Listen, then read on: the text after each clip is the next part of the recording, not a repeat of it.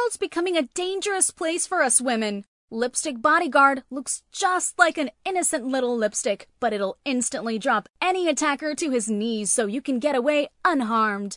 Lipstick Bodyguard, fear no evil. Get yours today, only at lipstickbodyguard.com. Broadcasting from behind the Second Amendment Iron Curtain in the shadows of the New York City skyline, this is Gun for Hire Radio, the voice of 1 million New Jersey gun owners, with your hosts, Sandy Berardi and Master Firearms Trainer, Anthony Calandra.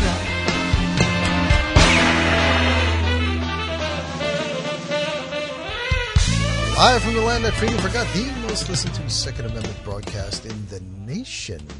Lockdown and melting down. Welcome to it. And I'm freaking out. Yes, you are. Okay, so it's week one of the lockdown for the gun range, and I'm not happy. I don't know about anybody else happy. A couple of things going on, though. Phil Murphy held a press conference, and Alexander Rubian from NJ2AS went down and asked some hard questions, and Murphy basically said only cops should have guns. And wow. Second Amendment businesses are non-essential. And then Rubian asked him, but you're protected, because the superintendent of state police, Pat Callahan, was seated to his left. And Rubian said, well, you're protected by police officers with guns on their hip. And Murphy goes, well, that's not my decision. So it's not his decision to have armed security, taxpayer paid 24/7. Oh, you're the governor. Jag off. Yeah, really. I mean, you're the governor. You could order them to, go away. Correct. So a couple of things happened. Firearms Policy Conference, Second Amendment Foundation, and NJ2AS launched a lawsuit against the state of New Jersey and Phil Murphy and Gruhl and Patrick Callahan. And the next day, ANJRPC and the NRA launched a lawsuit, and we're asking for a temporary restraining order to let gun stores open again. It doesn't cover gun ranges, unfortunately, but It covers gun stores. And if we get temporary relief, a TRO or an injunction, they'll be able to stay open during the lawsuit. If the judges don't side with us at the Third Circuit, then by the time it goes to the Supreme Court, the corona probably should be over. Yeah, exactly. Yeah, it'll be long over. So it's very, very interesting of what's going on in this world. I did a video, a shaming video the other day, that when things open up again, because I have my finger on the pulse of what's going on in New Jersey, out in the front and in the back. And I'm telling you right now, when things open up again, when you go to your gun store or you go to your gun range, you better ask those businesses what they do to support the 2A organizations that I just listed previously, because a lot of them have their heads in their asses and they don't do anything but bitch and complain. A lot of them don't step to the forefront like me. Obviously, I'm different. I have a huge target on my back, which is one of the reasons why I was deciding to stay open in defiance of the executive order. And Knappen advised me that because I have a big target on my back, it could have long-term ramifications with fines. They might prevent me from reopening when the coronavirus passes. So I had to, for the future of the business and my 70 employees, I had to make a decision to continue to stay closed. But the inner Anthony wanted to stick it in their faces, to be honest with you. But that's one of the risks that someone like me takes when you're out in the forefront fighting for everybody's rights. But I want all of you in New Jersey that are bitching, you should all be members of ANJRPC, NRA, Firearms Policy Conference, NJ2AS, CNJFO. I mean, we've talked about this a million times. Mm-hmm. Yep. I see people posting online, I pay $35 a year dues. Why are the gun stores in Nick shut down?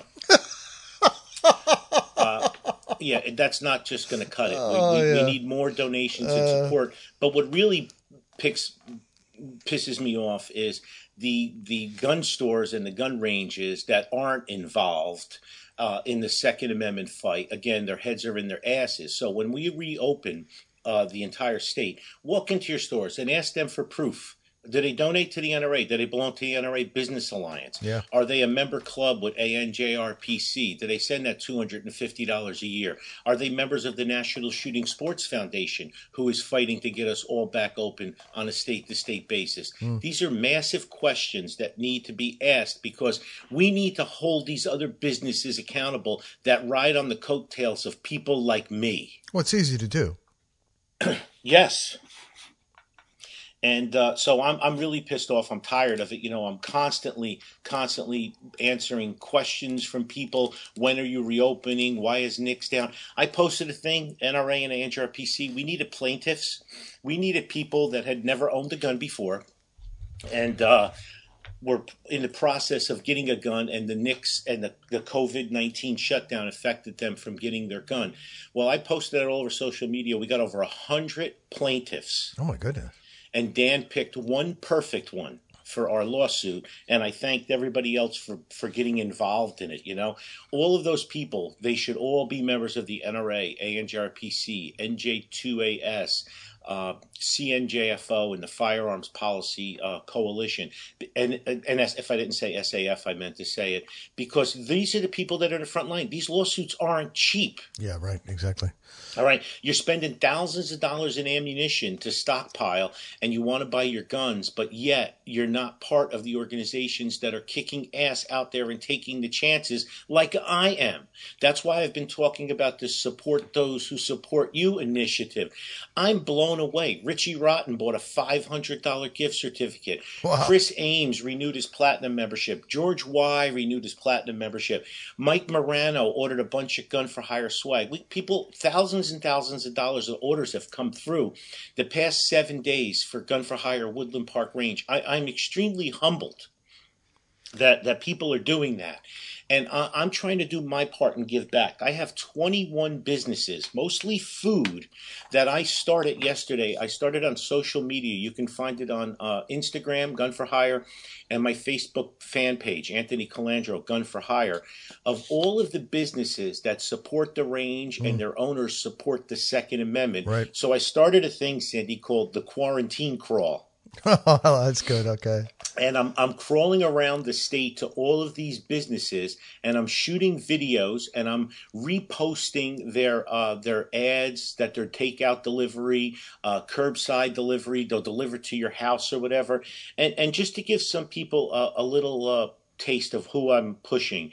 Mr. Cupcakes, obviously a huge supporter. Bromelo's Chocolate in town. All of the owners shoot at the range and are 2A supporters. Great chocolate, too. Yes, I was there yesterday. Video to be posted. Pizza One in Wayne. My Salad in Wayne. Nino's Pizzeria in Harrison.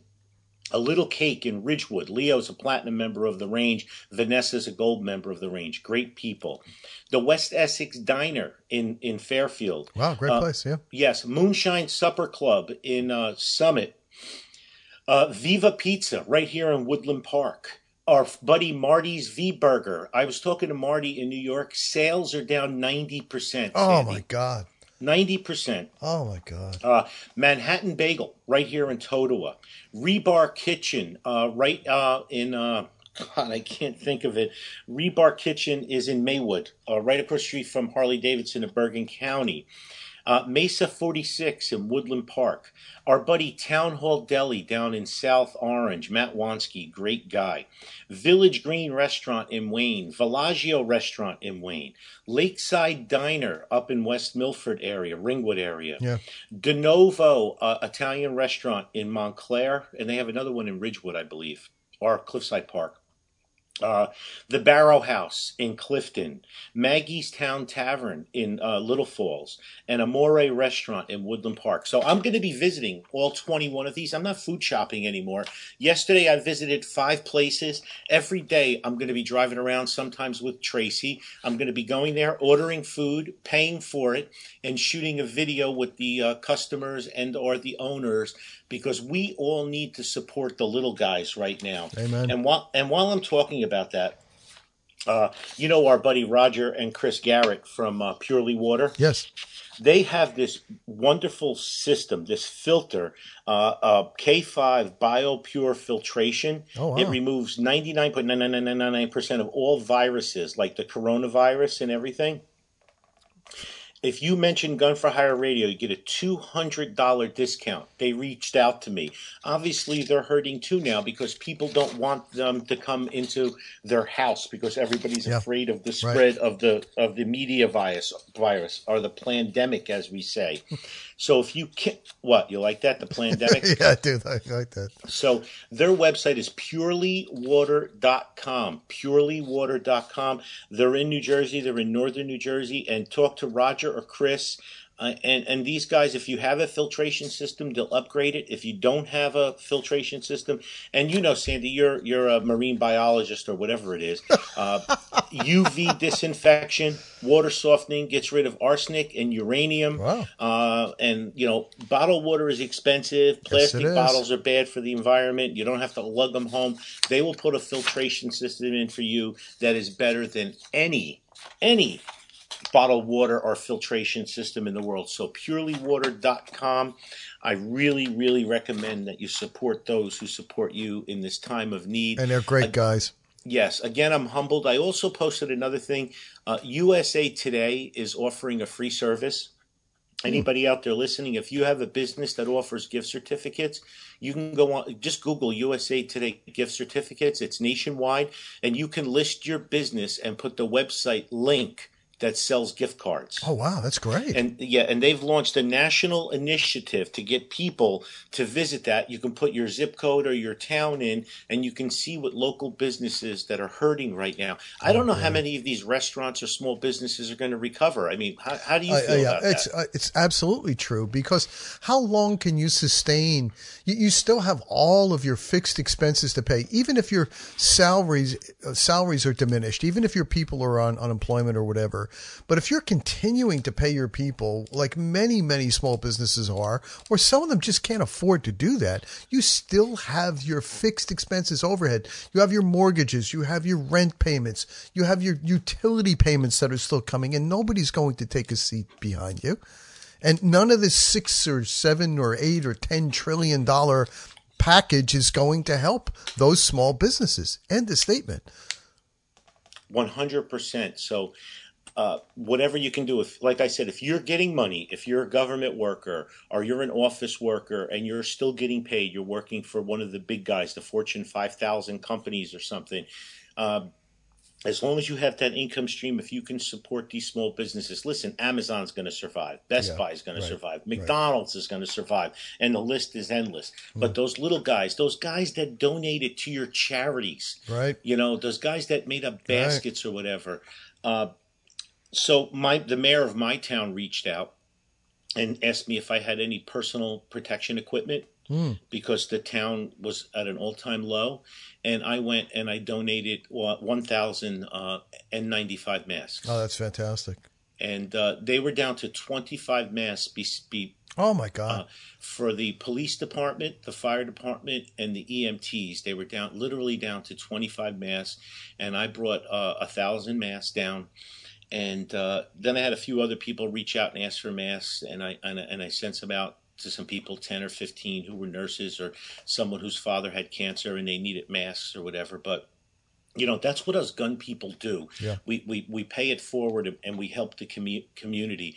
I mean, we need the masks here for when we're cleaning up and stuff, but I figured I'll worry about that later. I kept a few hundred to get us back up and running, but, you know, what the hell, give back to the community. And it's funny because the fire department, the ambulance squad, the police department, and the mayor, they all posted my donation, and I got a ton of feedback from people in the town. And I'm sure a lot of people in the town are not fans of Gun for Hire in the Woodland Park Range, but you know, lets them see a little bit of another side of us, that we're not all these evil monsters out there. That's for sure.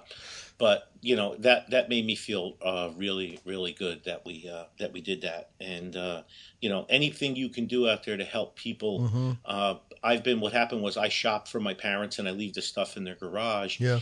And then I live in an over 55 community. I'm only 59, and walking the dog, and a lot of people are out. And I have a few older people. I have one woman in chemotherapy, so I bought her soft soap. I got her eggs. You know, every day I run to the store, and I'm like, what do you guys need? So it keeps me busy, too, because I'm stir crazy. Yeah, you're right. You're going out of your mind. Yeah. Yeah, anything that any of us can do to help somebody is very, very, very heartfelt for sure.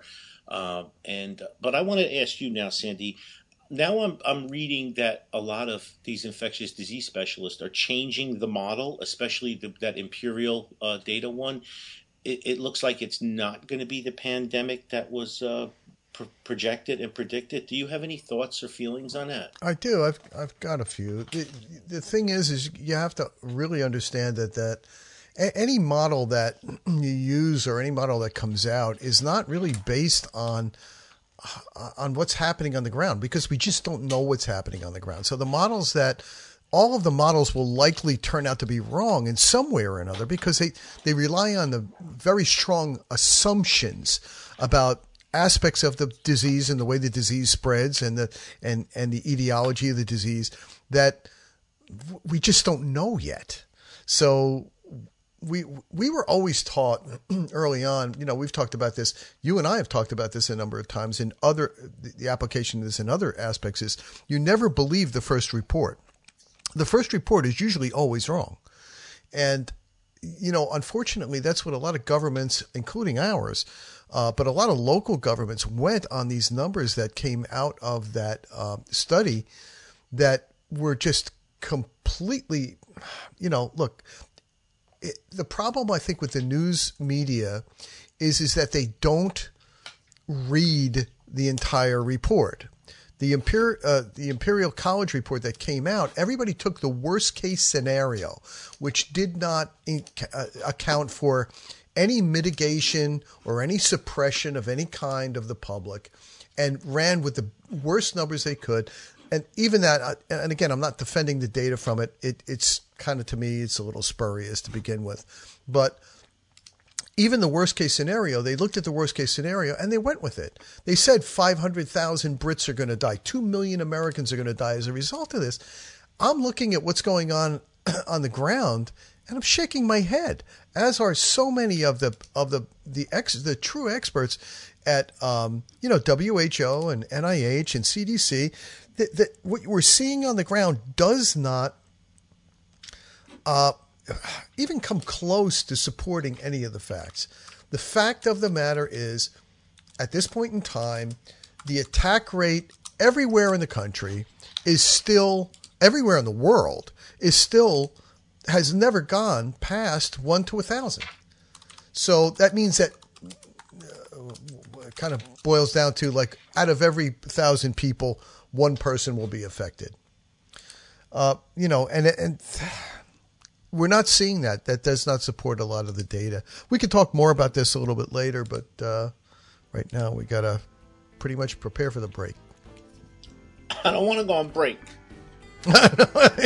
I know. We've been on break now for like for like almost 2 weeks now. I'm right? freaking the fuck out. Yeah, no, it's not good. All right. We'll be back.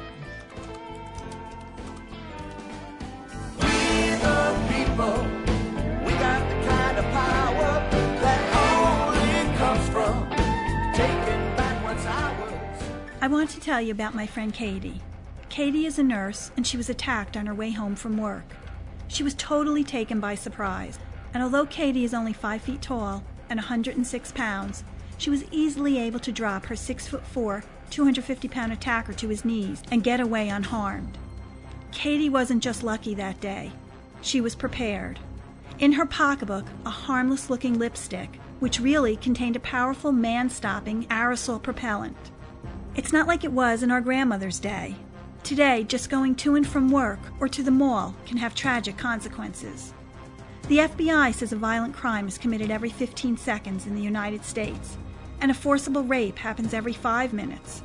And chances are, when something happens, no one will be around to help. It looks just like a lipstick, so no one will suspect a thing. which is important since experts say getting the jump on your attacker is all about the element of surprise. Inside this innocent-looking lipstick is the same powerful stuff used by police and the military to disarm even the most powerful armed aggressor. In fact, National Park Rangers use the very same formula that's inside this little lipstick to stop 2,000-pound vicious grizzly bears dead in their tracks.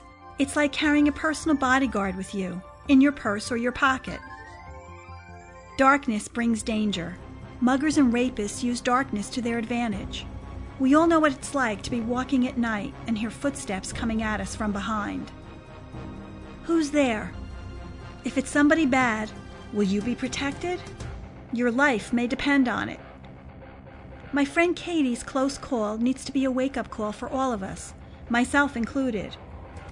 Pick up a lipstick bodyguard and keep it with you always.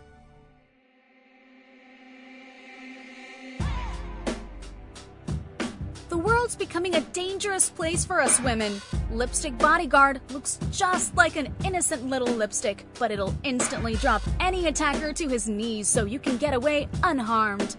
And what better way to say I love you than giving the ones you love a gift to keep them safe? Lipstick Bodyguard. It looks just like a beautiful little lipstick, but just like a beautiful woman, it has the power to bring a grown man to his knees. Lipstick Bodyguard, fear no evil. Get yours today, only at lipstickbodyguard.com. Just follow the link on the gunforhireradio.com homepage. Okay, some housekeeping. Again, while you guys are home and caged like lions like me, follow Ants Rants on Instagram, Twitter, Facebook, LinkedIn, YouTube. Make sure you get some reviews out there for Gun for Hire Woodland Park Range, Google, TripAdvisor, Yelp, and Facebook now. We would appreciate it. When all of this shit passes, shootersgauntlet.com will be back open. Bob Ramo. Our guys up at 2AMYS are still alive and well. NJ2AS, CNJFO, and the NRA. And don't forget, we have the NJ2A Sanctuary.com. That sanctuary movement is still rolling. So New York, New Jersey, and other liberal cities have taken it upon themselves to stop the spread of COVID. They're releasing what they can deem low-risk inmates from the prisons. Nice. Onto the streets. New Jersey, over 1,000 prisoners have been released. But you don't need guns. No, the gun stores are closed. You can't buy ammo. The law-abiding citizens are on lockdown and can face gruel. The AG in New Jersey basically said if you get caught partying or outside of curfew and stuff, it could be 12 months in jail and up to $1,000 fine. So wait, but you could probably rob a bank right now and nobody's going to stop you because everybody's afraid of getting the corona. Is it unbelievable? Just don't congregate as bank robbers. That's all. Yeah, so they release the prisoners and lock up the law-abiding citizens. Yes. It makes perfect sense. Perfect right? sense, yes, in their world. I'm telling you, Sandy, progressives and socialists, they're like a forest fire. They burn everything in their path. Everything. Yes. I mean, scorched earth. These are coming from people that are protected 24/7 by armed security, live behind walls that us taxpayers fund and pay for. The hypocrisy. I don't understand how people don't wake up. Wouldn't it be better to contain the prisoners in case they do have the COVID rather than let them back out on the streets? You already have a self-contained unit. I mean, other than the guards coming in and out, and even if the guards wore masks during the entire time, that very few people go in and out of prisons, I would imagine, right? I mean, that's why they're prisons. But you wouldn't have to. I understand from the standpoint of a prison health system, one or two cases would completely overwhelm it, but deal with it as you see fit. I mean, it's the same as the flu. Like I said, the attack rates, we're going to find later on that, when all this is washed out and all the data comes to life, once we start to test people in general, once these tests, the immunoglobulin tests, the IgG, IgM tests start making it the point of care, and doctors can test you with a little finger stick, like they're doing with AIDS and that sort of a thing right now, even with the regular flu. Once we find that, and when we see the actual numbers, you're going to find that pretty much we're dealing with the same kind of rates as the seasonal flu or below.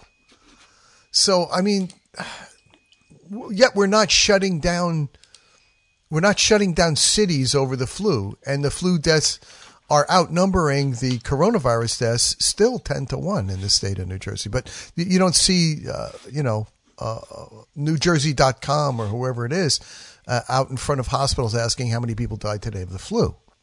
Every news article starts with corona, who died, who's sick, who tested positive. The hysteria the media is creating is beyond criminal. We talk about this all the time, man. I mean, it boils down to the old news adage, if it bleeds, it leads. Look, it is very simple. It's a matter of dollars and cents.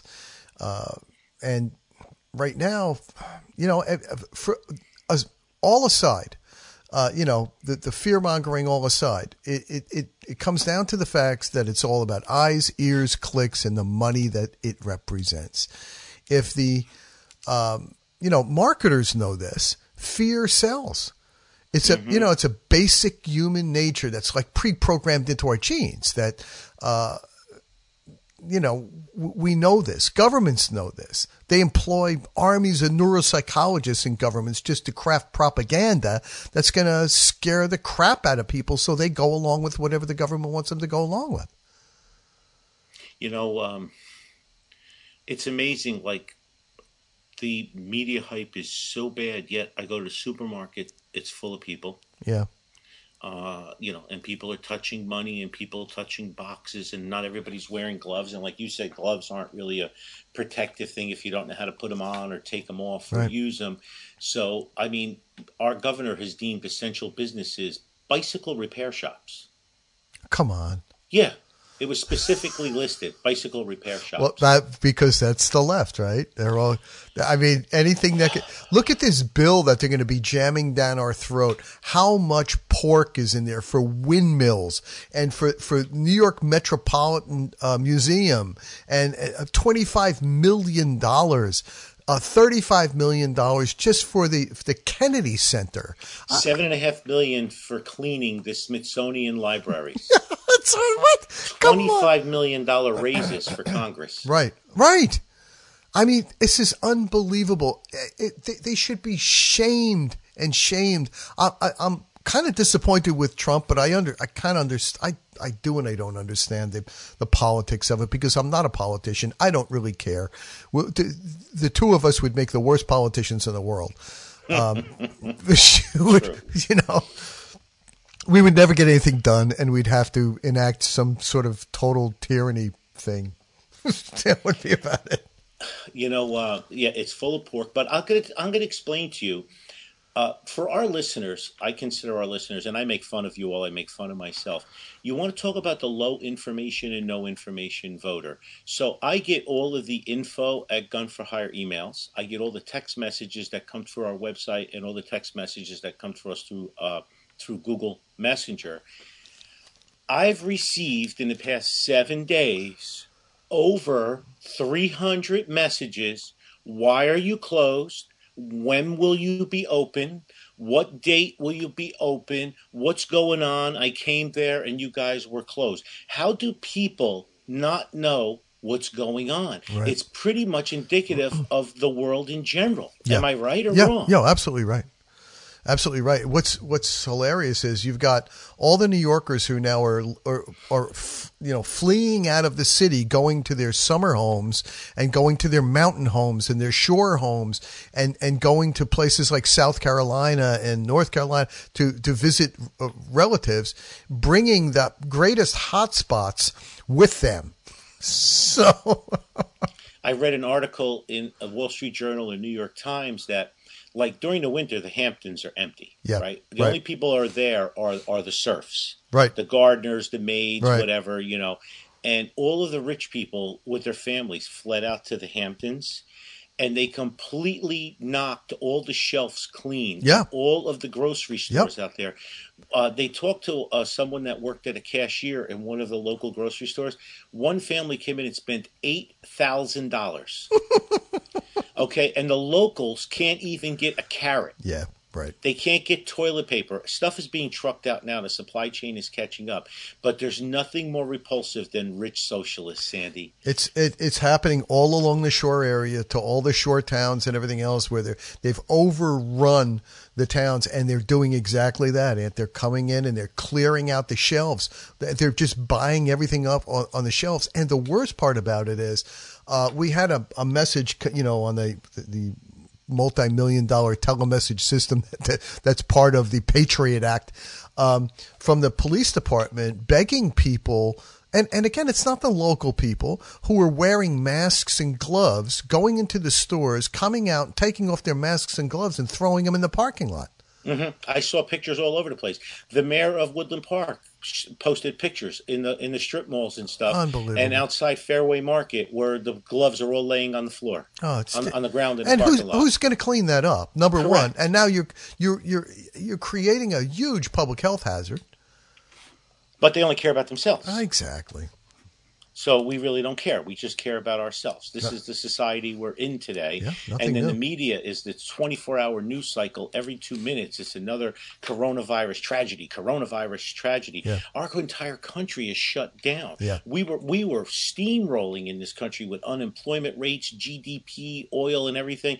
And now they're all in their secluded enclaves in Manhattan and out in the Hamptons and stuff, giggling that they've ruined Trump's economy. Yeah. Yeah. And it is absolutely a meltdown.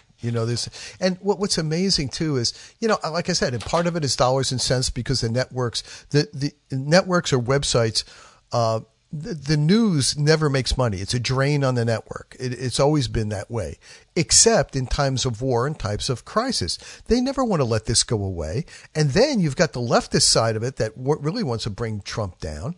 But what bothers me more than anything else is the damage that they do, like the fake news that comes out. The New York Times yesterday put out they published it hit the New York Times. They took a tweet that was from an anonymous kind of source that said there was a hospital in Long Island or somewhere that had no ventilators. They've purged past their ventilator use, and people were dying, and the hospitals were issuing DNR, do not resuscitate orders to decide on a death panel who's going to live and who's going to die because they don't have enough respirators. Absolute bullshit. It was completely bogus. And it hit, you saw it happening. I've got like sort of a inside baseball sort of a look at a lot of this. And the people at CDC were like out of their minds with what was going on. And I have to really give it to, Dr. Birx the other day. She came out and during the press conference last night and really chastised the media in I saw it. Whatever way she could, but of like, this is insane. Waking up in the morning and hearing this, and then there's absolutely no report of it on the ground. But they just report it because they never have to retract it at that point because it does what they needed to do. It gets eyes on their site, and it adds to the what can we attack Trump for today type of thing. So the major media, the mainstream media, the sleaze, they're contemplating stop airing Trump's daily press briefings because they feel it's more of a campaigning standpoint for him because it's a presidential election year. I mean, talk about shooting yourself in the foot, right? I mean, that's the degree that these people will go to at this point, that they're shooting themselves in their own foot, cutting their own noses off just to make sure because they got a 12 share. That's what the problem was. Everybody was pinned to it because everybody's sitting on the couch thanks to them and doing nothing. So, of course, they're watching this thing. So here's the analogy. I saw a meme once, the way people hate Trump and the government that's in charge now is a person sitting in a plane up in 30,000 feet high saying, "I hate this pilot. I hope the plane crashes." It's so true. It's so true. That's exactly what's going on. And they don't care. No, they don't care. They'd rather it burn to the ground. That, like, they think they're going to survive because they're the chosen, the elites or whatever. They really do. They think they're going to survive, and everybody else is going to suffer. Meanwhile, who's been supplying the country? Who's been growing stuff? Who's been trucking it to get the toilet paper to the Right. Wegmans so you can Right. wipe your ass? Right. Right. It's the little guy. Yep. Right? It's middle America. It's the forgotten 65 million people that Trump connected with to get elected. This is the very people they're trying to crush. Yeah, you want to be holding everything from China. We buy all our drugs from China. We buy all our N95 masks from China. Everything. Right. How's that working out? Yeah, exactly.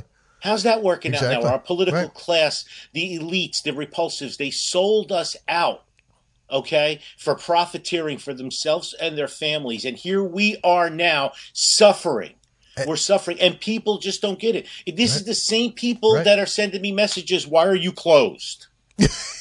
Yes, exactly. Who have their heads square up their behinds all the time. It's frightening how little the public knows about anything. It's fucking stupid. It really is fucking stupid. I'm so frustrated. Everybody's in lockdown.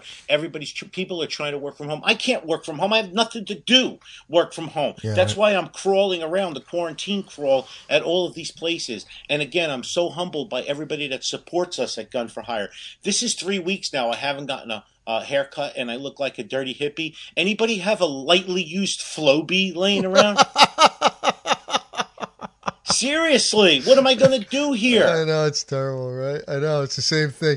I text messaged the girl who cuts my hair, and I said, hey, what do you feel about me coming over to your house and you cut my damn hair? Because I look like 1970 all over again.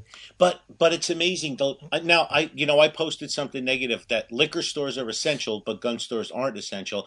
And an emergency room doctor posted a message saying we're overloaded in the hospitals right now. The last thing we need is people coming in with alcohol withdrawals to jam up the emergency rooms. I never thought of that. Yeah, absolutely. So I'm retracting my statement Yeah. there. Okay, my criticism of keeping liquor stores open, just to educate the rest of you out there, because I see a lot of people posting the same thing. But I can understand it from a medical perspective. You don't want all of a sudden, like St. Joe's over here in Patterson area. Right. You don't want 60 people showing up going for alcohol withdrawal, right? Exactly. So I'll agree with that one for now. But bicycle shops are essential. No, I don't think so. Really.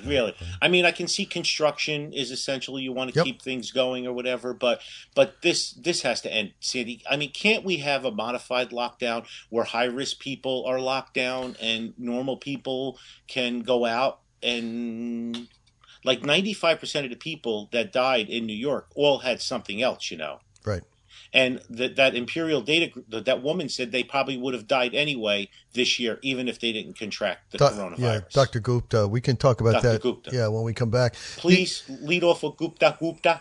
Yeah, and when you see the big thing to kind of understand is there's a difference in in a public health sort of a policy. You're dealing with one of two ways.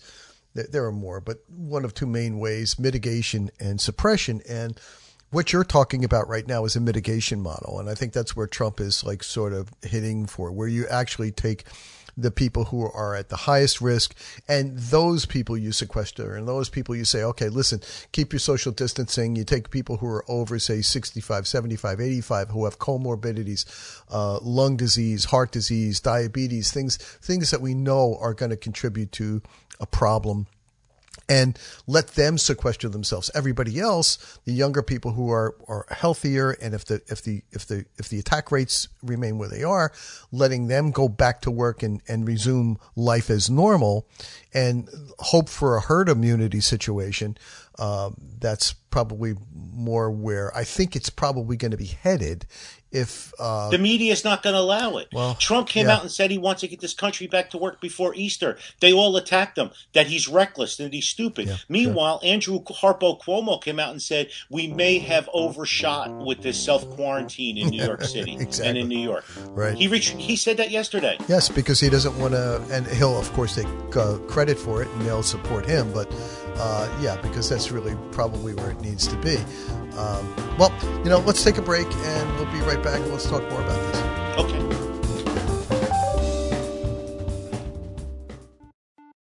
For many people, walking into a range the first time, it's quite intimidating. So when you walk in through the double doors, the first thing you'll see on your left is a concierge. When people walk in, they can take a tour of the range, or maybe they're coming in for an appointment with one of my instructors or me, and they'll be directed to the right classroom. It kind of softens the entire experience. It makes people feel more at home. As you walk further into the range, you're going to notice we have New Jersey's only indoor 50-yard range, which is heated and air conditioned. The dividers at each port are bulletproof. They're extra wide ports so two people can stand side by side and shoot. There's lights in the ports, so you're well lit. We also have 3 times as much light down range that the average range would have, because I believe it's important that the targets are well lit. Our target retrieval system is all digital. You program how many feet you want to send it out, and it stays there. Both of our ranges are tactically baffled, which means when we run our higher level courses, you can move forward to the firing line and shoot in any direction, and bullets can't escape.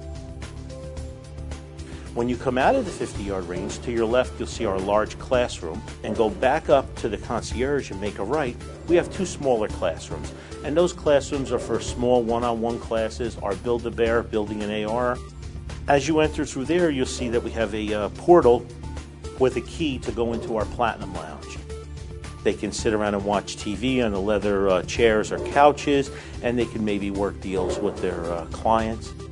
And you normally don't see a cafe in an indoor range. In New Jersey, we have this archaic law where you're only supposed to go from your house to the range to the house with no unnecessary deviations. I'm seeing a lot more families coming in now where they have multiple kids, and the wife will stay in the cafe with 1 or 2 kids, and they'll do a handoff. To me, it's very important that people are treated like family, so the bathrooms are very high-end. We use marble and corian and really nice tile and full-length dividers so that people are comfortable when they come in. When you exit the bathroom, you'll see the Gun for Hire radio studio, where Sandy and I tape our show. After you pass that and you make a left, you'll notice our retail area. Over 120 firearms for rent. As you turn 180 degrees, you see the large sections of bulletproof glass. That's our 25-yard range. And inside our 25-yard range, we have 13 ports. Those ports are even wider than the 50-yard range. Both ranges have full-time range safety officers. In case you have any questions or concerns, they're there to help you. With the news, events, and political shenanigans impacting your freedom, you're listening to Gun for Hire Radio, the most listened to Second Amendment broadcast in the nation. So talk to us about Gupta, and then I have a great stir-crazy learning and practicing tips to help get you through this shit. Well, the Dr. Sanatra Gupta, she's from Oxford University. She's an epidemiologist at Oxford, and she just came out and basically said that she can't understand why everybody's just taking this imperial model that came out in the beginning and just as if it's just unqualified acceptance of it, right? But her team believes that pretty much half of Britain has already been infected with this virus, and that most people are not showing any signs or symptoms. Well, I mean, that's probably a safe bet. I don't know as if there's no data right now that to support a decision, my decision one way or the other. But I would say probably, that's where this whole, once we get these tests, and what's surprising me personally is, it's not surprising me, it's just astounding me at how quickly the scientific community is moving at this point. And kudos to them. And a lot of the people that were working behind the scenes, getting these tests developed and getting the test manufactured and out, and the lab technicians who were performing these tests, these are the unsung heroes of the things that are going on behind the scenes. The ER doctors who are facing this stuff head on, the nurses and the staff that's there, the EMTs, the people, these are the people who really need our support. And they're not getting nearly enough credit. I mean, the politicians are just really overblowing this whole thing. Like I said, I think once it happens where we get point of care tests where your doctor actually can give you this test in their office when you come in with symptoms or even without symptoms, and we start testing more people who have who are without symptoms, you're going to start to see that this is a very common thing. The data I read just the other day. I read a study. Let me just see here who did it, if I have any. But basically, and this is a little geeky here, all right? But, I get a lot of questions, from people who are like, oh, do you think this thing was made and somebody made this sort of thing? And it was engineered as a weaponized virus. My response pretty much is the same to everybody. If it was a pretty piss poor effort at doing it, because it's just not doing the thing that it is. There was kind of fun shit that came out. They're looking at this as being, what we'll call a chimera, which is kind of like an organism from, that has two different genotypes. It's kind of two different viruses that got together in a way. One is from a bat, a really weird, a genus of a bat. And the other one is from this even weirder, like anteater looking critter that, they call what the hell is it called? I don't even know if I'm pronouncing it right. A pangolin or pangolin. Is it good eating? I don't know. It doesn't look it. It looks, it's this scaly sort of an anteater that rolls up in a ball. And it comes from China, of course. And, they found two different viruses. One is close to that SARS-CoV-1, and the other one is that came from a bat, and the other one is one that came from this pangolin thing. Well, the interesting part about it is the one from the isolated one, the one that's isolated from a bat, does not have the ability to infect humans, but the one from that weird ass anteater thing does. Yeah. Really? So it's kind of like these two things got together and made a new virus. Viruses do what viruses do. They want to replicate. That's their whole thing. They don't want to necessarily, they don't want to kill the host. They don't want to cause you to die.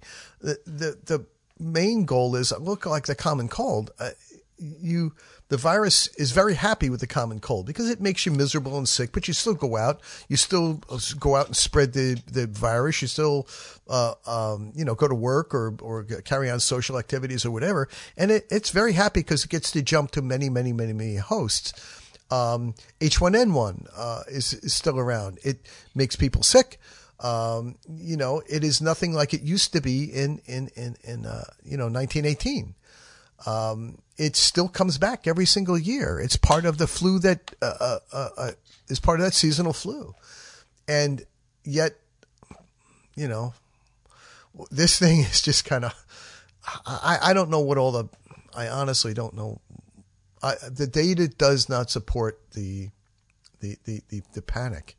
And especially the responses with the $6 trillion and making, what are we going to do with these hundreds of thousands of respirators that we're buying?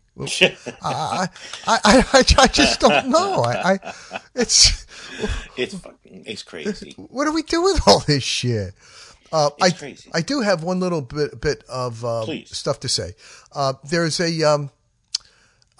this is from the ENTs, and again, I know we have a lot of doctors and nurses listening, so this comes from like the ENTs, and this is for people to listen, but don't get completely out of your mind. One of the early symptoms that they're starting to see right now in Europe and in a lot of places is a loss of a sense of smell and taste, which is not really surprising because that also happens with the flu and later on with the flu sometimes.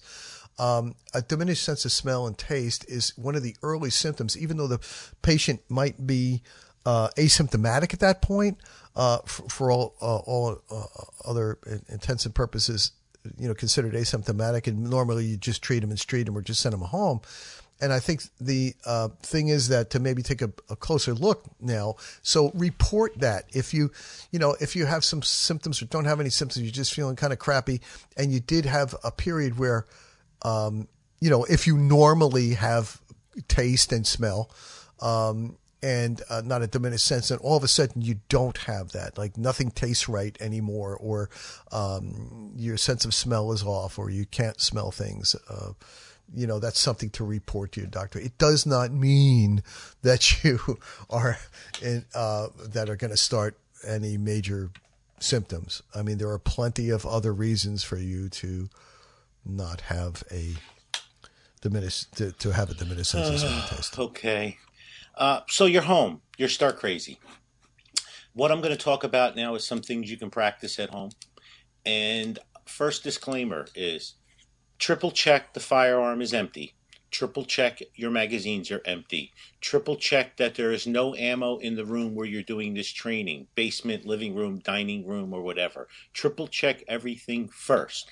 So there's a lot of muscle memory and trigger control exercises we can do during this corona media pandemic. Couple of things.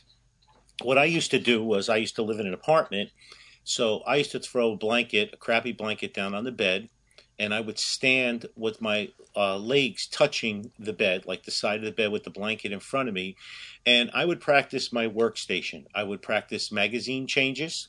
I would practice racking the slide, target acquisition, and trigger control, follow through, sight picture, the whole bit. You can put a little Post-it or a picture of your mother-in-law or something up on the wall on the other side. But these are things that you can do. You can practice. If you want to practice holster drawing, again, you're going to triple check that everything is unloaded. You can put your holster on. And what I used to do, why I used to stand against the bed with the mattress there and a blanket on it, Sandy, was because I would just practice dropping my mag and inserting a new mag, dropping my mag. And because I'm fat and old, I didn't want to bend down and pick the magazines up repetitiously off the floor. Yeah. So you can practice this, whether you're using a red dot, a laser, iron sights, whatever you want to do. Now, I'm talking handgun. Obviously, you could do this with a long gun, too. But you can practice dry firing. You can practice workstation. You can practice all of these muscle memory and target acquisitions. Do it 2 or 3 times a day. Break that stuff out. Triple check that it's all empty. There's no ammo in the room. If you're a reloader, now's a good time to make 4 or 5 million rounds of ammunition. Yeah, that's for sure. Now's a good time to clean all of your guns and check everything, go through all of your equipment. Now would be a great time to make sure you don't have any contraband, magazines over 10 rounds, etc., etc. Yeah. Right? Now would be a good time to go through and organize. It would also be a good time that you want to make sure that you have a nice stockpile of ammunition and equipment. And if you don't, make a list now, so when this panic is over and the stores are filled again, you can start to replenish. Now, I've said this a million times, and I'm going to say it again. I learned this from my master, Masad Ayub. My favorite ammo for stockpiling is .22 long rifle. And the reason is for under $20, you can get a brick of 500. 22 ammo can be shot from a rifle and can be shot from a handgun. Now, not that 22 ammo is a great self-defense round, but if somebody was on your front porch trying to break in, if you shot them 10 times with 22 long rifle, they might slow down. Obviously, the crippling effect of 22 long rifle is this doesn't have the knockdown power. It doesn't have the tissue disruption like a 45 or a 40 or a 9 or a 38. But Masad Ayub used to talk about this all the time. Every time you go to a gun show or go to a gun store, every few months you got a couple extra bucks, buy a brick of 22. Before you know it, you have 10 bricks. You have 5,000 rounds of ammo. He used to tout that if the shit ever hits the fan, it could be used as currency. Yeah, right, sure. Right? And everybody should own like a Ruger 1022. Everybody should own like a Browning Buckmark or a Smith & Wesson, a 22 revolver. Or, there's so many variations of 22s out there. It's a great gun to teach your kids with, to teach new shooters with. But just to own 22 LR, you'd all feel a lot better now if you had 100 rounds of 9, 100 rounds of 12 gauge buckshot, and if you had 5,000 rounds of 22 ammunition. You wouldn't be freaking out like a lot of people are right now. That they really are. So think about that. Think about what you can do while you're home. Go through your inventory. Clean all your stuff. Get all your stuff ready to go again. Clean those bags out. Now's a good time to go through your go bags. What do I have in my emergency go bags? What do I have for emergency food and water? Take stock in an inventory. Make a little note in a Word document.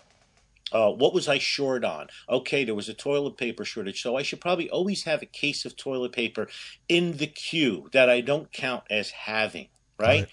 Baby wipes. Maybe what's the stuff you use on your hands to clean your hands? Hand sanitizer, the alcohol. Hand sanitizer. Yeah. How about when the shelves are full again? How about buying one of those big refill bottles? Yeah, right. And putting this all in one area in your house, your room, your closet, whatever you want to do.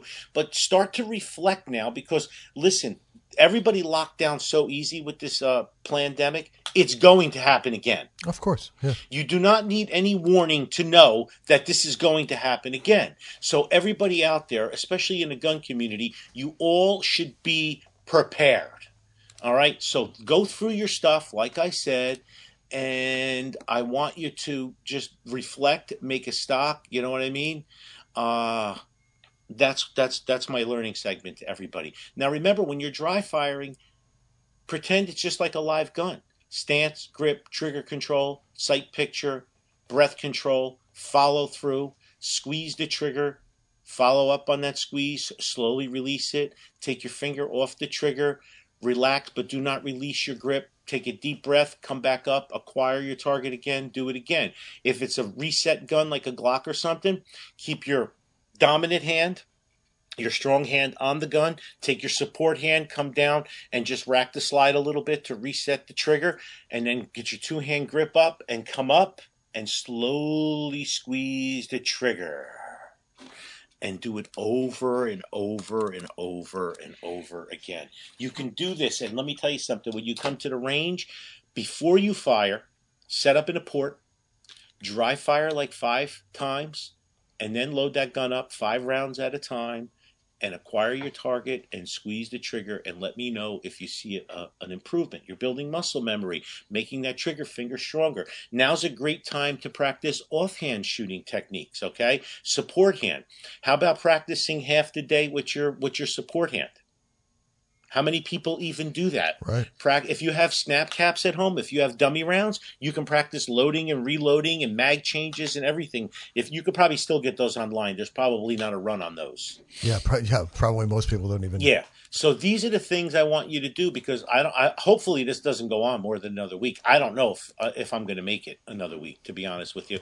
And I don't know if the economy is going to make it another 2 weeks. Do you feel anything, Sandy? Do you have any feeling, a gut feeling? Not something anybody's going to hold you to, but do you have a gut feeling? Do you think this is going to go a month?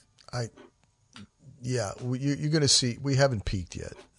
But here's the problem is, most of the cases, 50% of the cases in the country right now, or more, and it's going to be higher, are coming out of the New York metro area, New York, North Jersey, Rockland County, Long Island. And you're going to start to see that once the testing, here's the whole thing.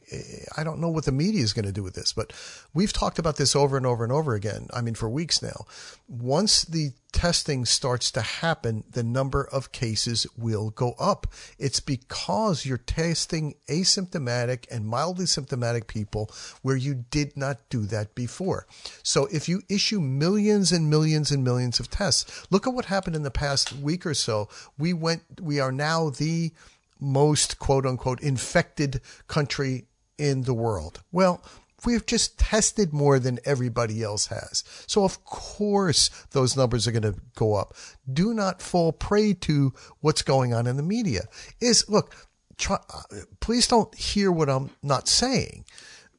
Is this a deadly disease? Yes. Yes, it is. But so is the flu. And I'm not making light of that. More people will die today of the flu times 10 than will die of this COVID-19. How deadly this thing is, we don't know. We won't know for a long time. Will this peak? It will peak. I'm going to stick by what I was looking at before, probably mid to late April, as far as a peak period here in the U.S., but that could change. Mid to late April. And again, that's without without suppression and mitigation. You know, we talked about before, we're in a suppression mode right now where everybody is locked down in most parts of the country. They just locked down New Hampshire yesterday. I mean, it's, a little late to the party, but what's happening is the mass holes, as Knappen likes to call them, are pouring over the border from, Massachusetts into New Hampshire, So, and they're doing the same thing. They're concerned that they're infecting everybody, but, yeah, it could go on a little bit longer. I hate to see it from an economic standpoint. Will we move to a mitigation thing? I don't know. That's all politics. It's all politics. CDC is a political animal. Everybody there basically serves at the pleasure of the government. So it will move accordingly. Will they do anything that's reckless and ridiculous? No, they won't. No. Because I know Trump's itching to get the economy started again, but I know the mainstream media is not. They could give a shit. They don't care if it goes 10 years. So. No, they want it the exact opposite way. Well, they're all still getting paid. Oh yeah, of course, yeah. All the political class and all the elites, sure. Everybody's getting paid. All the bureaucrats are getting a check. Every one of the politicians is getting a check. All the media is getting a check, and they love it. And the media is actually making a lot of money right now. I'm not a socialist by any means, and I don't believe in redistribution of wealth, but I did a rant earlier this week. How about every billionaire take 10% of their money and donate it towards this recovery? Well, there are less billionaires now than there were 3 weeks ago. But how about some of them crack open their checkbooks? Yeah. For the government, Yep. So. Hey, Ant, I've got a learning segment this week. Talk to me. Well, rather than me try to bring it into perspective, I think I would turn it over to one of the greatest epidemiological minds in history in order to give us an idea of what the perspective on all of this should be. Ladies and gentlemen, the late, great Dr. George Carlin. Because that's what Americans do now. They're always willing to trade away a little of their freedom in exchange for the feeling, the illusion of security. What we have now is a completely neurotic population obsessed with security and safety and crime and drugs and cleanliness and hygiene and germs. There's another thing, germs. Where did this sudden fear of germs come from in this country? Have you noticed this? The media constantly running stories about all the latest infections, salmonella, E. coli, hantavirus, bird flu, and Americans they panic easily, so now everybody's running around scrubbing this and spraying that and overcooking their food and repeatedly washing their hands, trying to avoid all contact with germs. It's ridiculous, and it goes to ridiculous lengths. In prisons, before they give you a lethal injection, they swab your arm with alcohol. It's true. It's true. It's true. Well, they don't want you to get an infection. And you can see their point. Wouldn't want some guy to go to hell and be sick. It would take a lot of the sportsmanship out of the whole execution. Fear of germs. Why, these fucking pussies. You can't even get a decent hamburger anymore. They cook the shit out of everything now because everybody's afraid of food poisoning. Hey, where's your sense of adventure? Take a fucking chance, will you? You know how many people die in this country from food poisoning every year? 9,000. That's all. It's a minor risk. Take a fucking chance, bunch of goddamn pussies. Besides, what do you think you have an immune system for? It's for killing germs. But it needs practice. It needs germs to practice on. So listen. If you kill all the germs around you and live a completely sterile life, then when germs do come along, you're not going to be prepared. And never mind ordinary germs, what are you going to do when some super virus comes along that turns your vital organs into liquid shit? I'll tell you what you're going to do. You're going to get sick, you're going to die, and you're going to deserve it because you're fucking weak and you got a fucking weak immune system. Now, God damn it. Hey. All right. Let me tell you a true story about immunization, okay? When I was a little boy in New York City in the 1940s, we swam in the Hudson River, and it was filled with raw sewage, okay? We swam in raw sewage, you know, to cool off. And at that time, the big fear was polio. Thousands of kids died from polio every year. But you know something? In my neighborhood, no one ever got polio. No one, ever. You know why? Because we swam in raw sewage. It strengthened our immune systems. The polio never had a prayer. We were tempered in raw shit. So personally, I never take any special precautions against germs. I don't shy away from people who sneeze and cough. I don't wipe off the telephone. I don't cover the toilet seat. And if I drop food on the floor, I pick it up and eat it. I eat it. Yes, I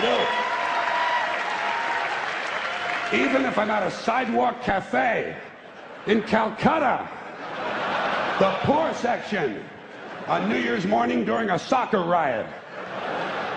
And you know something? In spite of all that so-called risky behavior, I never get infections. I don't get them. I don't get colds. I don't get flu. I don't get headaches. I don't get upset stomachs. And you know why? Because I got a good, strong immune system, and it gets a lot of practice. My immune system is equipped with the biological equivalent of fully automatic military assault rifles with night vision and laser scopes. And we have recently acquired phosphorus grenades, cluster bombs, and anti-personnel fragmentation mines. So, when my white blood cells are on patrol reconnoitering my bloodstream, seeking out strangers and other undesirables, if they see any suspicious-looking germs of any kind, they don't fuck around. They whip out the weapons, they wax the motherfucker, and deposit the unlucky fellow directly into my colon. Into my colon. There's no nonsense. There's no Miranda warning. There's none of that 3 strikes and you're out shit. First defense, bam, into the colon you go.